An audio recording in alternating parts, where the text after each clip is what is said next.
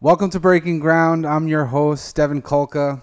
On this show, we meet with industry leaders in the construction, real estate, and design industries. Today's guest is Lee Brodsky, CEO of BEB Capital. They are investing in real estate and businesses all up and down the East Coast and are continuing to reach other markets. I hope you enjoy the show. Yeah.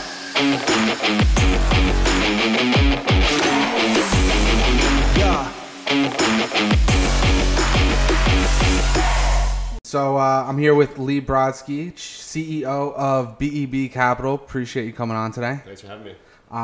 Lee's company are one of the biggest real estate investors around. I mean, you guys are doing projects up and down the entire East Coast. I'm seeing the name everywhere. What's the secret sauce, man? Listen, we have a good foundation. I was lucky. I got handed something very special. My father came from nothing, and he really built a business to a place where I could take the foundation, really build up on it. I'm taking an entrepreneurial platform and making it institutional, and it's really exciting. Your father is a legend. I know my father and him did a lot of business back in the day. We're both second generation. But you're putting your own spin on it now. Yeah, it's been interesting. You know, I'm a big believer you got to surround yourself with the right people. Right? He's a legend, and he was able to kind of strap it to his back and run as fast as he possibly could. I'm more of the surround myself with, not be the smartest guy in the room, surround myself with the right people, and to get us where we need to go. I think I'm on the same mindset as you. I don't know if it's just me and you, or if it's a younger generation thing. The thing is, my father didn't have a choice, right? He couldn't pay anybody else to. He didn't have any money, right? So he had to do it all on his own. I'm lucky enough that I have a foundation where I can build with people and take care of the folks that help me and help us build. Your people is everything. Your people are the ones who build the business. 100%. So what are you working on these days? So we have 3 different buckets that we really focus on. So the first one's more of the family office entrepreneurial stuff that we've built. I call it the track record incubator, right? The stuff that I couldn't have institutions come in and invest with us on, but stuff that we know are good transactions and know we can build on. Then we have an institutional lane that's mostly industrial up and down the East Coast, really focusing on doing best-in-class industrial core plus and value-add investing. Where the large investment firms want to come. We have a good track record, so they're going to want to come partner with us and have us be an operator in certain markets. So that's really, we're on the precipice right now of really blowing that out. And then we started a bridge lending platform in March of this year. We were always going to launch it in March. It just happened to be during a debt crisis, which was nice. Yes. And we've been rocking and rolling. It's been really great, and it's a great balance to the portfolio long term. That's great. So touching on the bridge lending, for anybody who doesn't know what bridge lending is, can you give me a quick rundown on that? Sure. So these are 2 to 3 year terms. People that can't get traditional bank loans, not because the asset isn't good, but maybe they have personal credit issues or whatever it might be. We're really focused on the asset. We're real estate guys. So the fact that you may have a judgment against you and you can't get credit from a traditional bank doesn't really affect us because we're looking at the underlying asset. So it's all 2 to 3 year deals. The returns and interest rates happen to be higher, which is what makes it attractive for us. But at the end of the day, it's a business plan that we have to agree with, and has to be an asset that if things go wrong, we don't want to take back the asset, but if we have to take back the asset, we know how to operate it. So the asset is really what's driving the underwriting process? 100%. Okay, 100%. Cool. So industrial, talked about industrial. We all know last mile distribution. It's taking over the world. Amazon is here and doesn't show any signs of slowing down. We see competitors that are trying to catch up and do same-day delivery, next-day delivery. Do you think there's ever going to be a bubble that bursts in this industrial play? I mean, it has to, right? Eventually it has to, but I think that for us over the next 3 to 5 years, which is my goal, is to really ride this wave and build a portfolio big enough to help us recapitalize and exit or just hold long-term. That makes a whole lot of sense. I think with industrial, the phenomenon and the fundamentals that I've learned over the last 2 years, because I'm a reformed office broker. Okay. I worked at Newmark in the city for 13 years. Okay. So I was mostly an office guy, but what I've learned about industrial is the vacancy rate for industrial in the United States is about 3%. If you approved and built every single project that was in the pipe today, you'd be at 4%. And a typical market that functions well is 8%. Wow. So you guys have a lot of legs. And that doesn't include the assets that are industrial but only 15 feet high. Mm-hmm. And it has a ton of deferred maintenance. It doesn't include all the demand for cold storage, which is coming down the pike, which there's a phenomenon that they got to figure out, and a little bit of a conundrum is it takes 2 years to build. Everyone needs it today, and you can't build it on spec because it's too expensive. Yeah. So, the person who wins is going to be the one to figure out how to either bridge the time gap or lower the cost gap. I think the time gap is definitely a significant issue that people talk about on Long Island because the approval process is so long. How do you navigate the approval process? You have to have the right advisors. Okay. You can't do it by yourself. For a long time, we tried to do it by ourselves, and no matter how influential you are in the community, there are people who do this for a living, and they're professionals, and they have good relationships, and they understand the hot buttons and the things that are important to the local municipalities. And so if you have the right team in place, I think you'll get yourself in the best place to be successful. To think that you don't need to pay those consultants to help you get through the process, I think you're going to end up finding that you were penny wise, pound foolish. It always comes back to surrounding yourself with the best people. 100%. We've grown a lot over the last 2 years, and it's all by bringing the people in that know better than I do how to get to where I want to go. And it's totally rewarding, but it's scary, right? You're definitely, we're growing the people before I grow the revenue side of the business, right? So I'm preparing myself and putting my money where my mouth is to get us to a place where I want to go. So I love that about you, the humbleness to say I don't want to be the smartest guy in the room. If I'm the smartest guy in the room, I'm in the wrong room. That's 100%. I do not want to be the smartest guy in the room. If I am the smartest guy in the room, I am in the wrong room and I'm in the wrong place, or I'm surrounding myself with the wrong people. Yep. So, sticking on industrial, are you guys focused on Long Island, right? Are you focusing in other markets? Where are you really looking? It's a great question. So we are focusing where our existing assets are. Most of them are on Long Island. I think when it comes to the institutions, what's going to be exciting for them is for us to be on Long Island, at least at the beginning, because they know we have roots here. We know the majority of portfolios here. They know we have relationships here. Right? Between me and my father, we've really, built a network here that is something that we can call on and utilize to help us be successful. And so that's, I think, the competitive advantage and why an institution would want to utilize us as an operator is those relationships. Now, we will be able to expand, and we have expanded that to other markets, but the strength, the real power is here in terms of how we can utilize our relationships to get a better outcome. Proof of concept, you guys have that, and then I guess that's what really strengthens the relationship. But for somebody who might not have that relationship with the institutional lenders right now, how do you think they break that threshold? So it's interesting. So when it comes to institutional equity, we're working right now, and we're learning also with some advisors, and we're on the precipice of hiring folks to help us go raise that equity. But they help you build the story, right? You have to build the story that you're a solid operator. You've done it many times. You have a track record that you can show. A lot of them want you to potentially take one of those assets and put it into the partnership first, right? There is a little bit of a chicken or the egg conundrum that you face. Mm-hmm. But with all those folks, you have to show them solid track record. You have to show them the right people, and then you have to lay out a plan for them. Now, we all know that what your plan isn't necessarily what the outcome is, but you have to have a solid plan in place that's bankable. And that's really what we're focusing on doing every day. I mean, I'm in the throes of it. I'm going to leave here. I'm going to go look at a deck that tells you exactly what we're talking about. Okay. I love to check out your decks and how you tell the story. It's really important. The story is everything. And you guys have the history and the vision forward to make shit happen. So I love it. Shifting from industrial, multifamily apartments, the city is getting decimated right now. We know that it's a sad sight. Can they come back, and what's it going to take?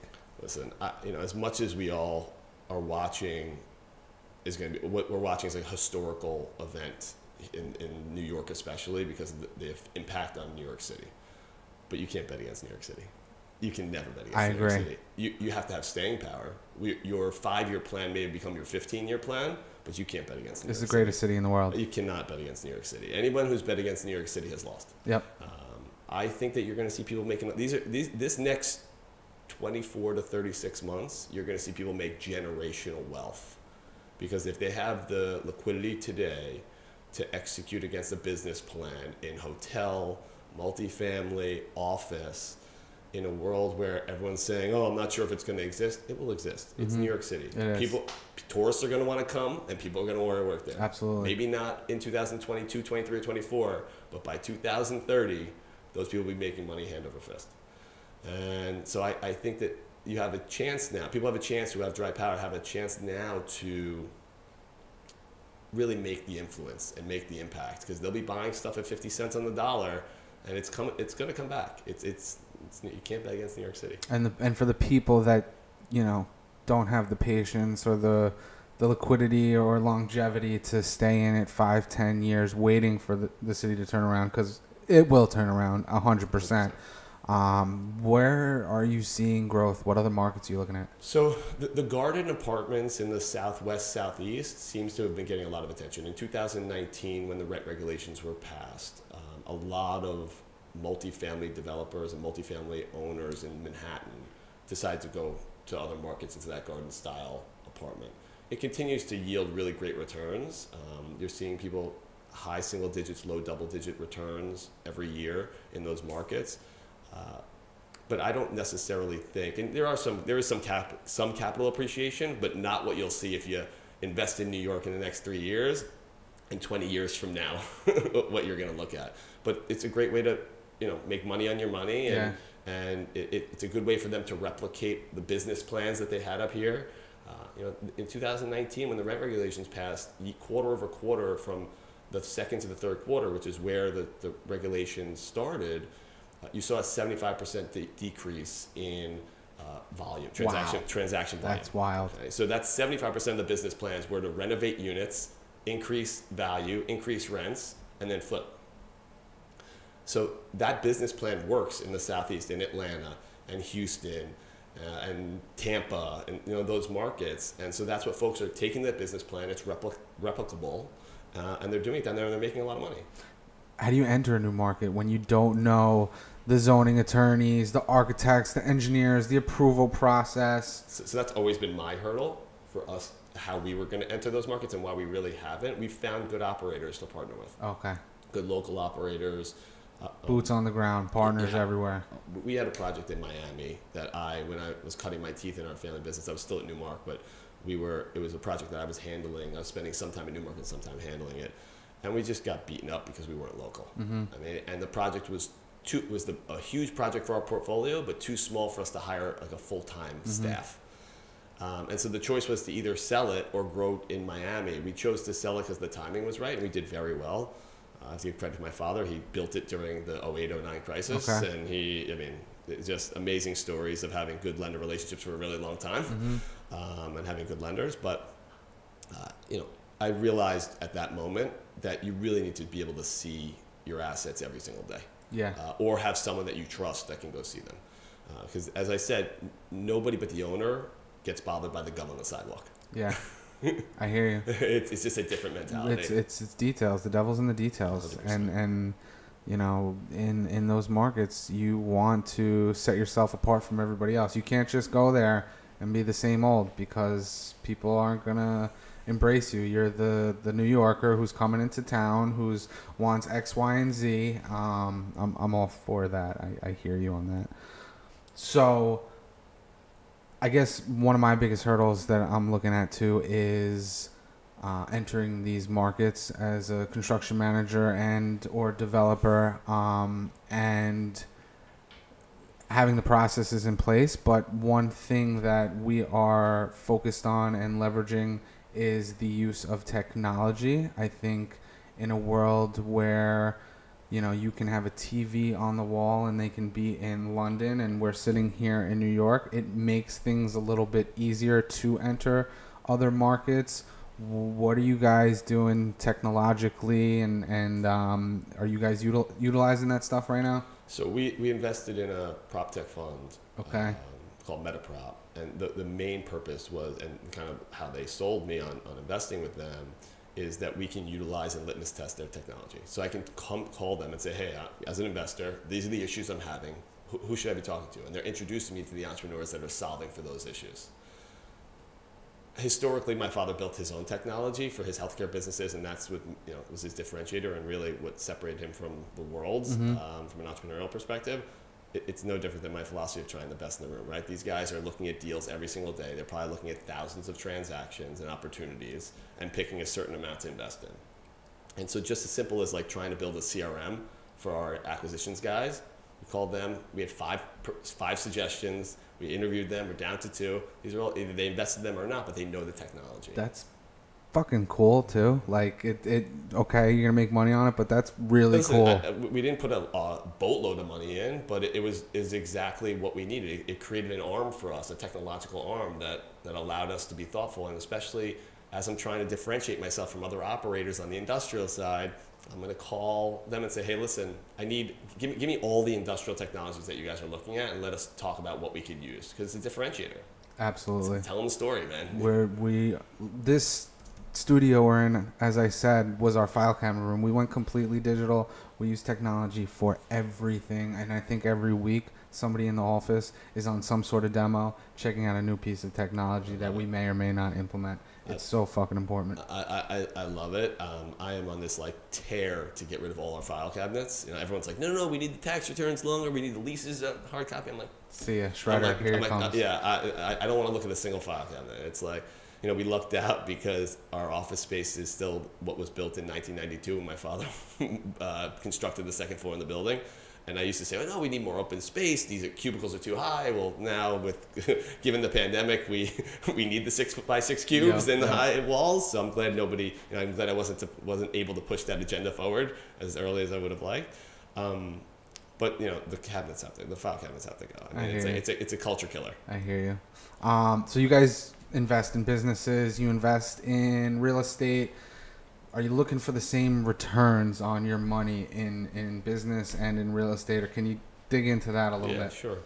So I think that the biggest differentiator from where our company was to where we are today is I'm really trying to find a thoughtful balance. The reality is that historically we've bought assets, done some value add, and then if the right price came along, we sold them. I think for us, in the next generation, I would like the business plan to dictate when we exit.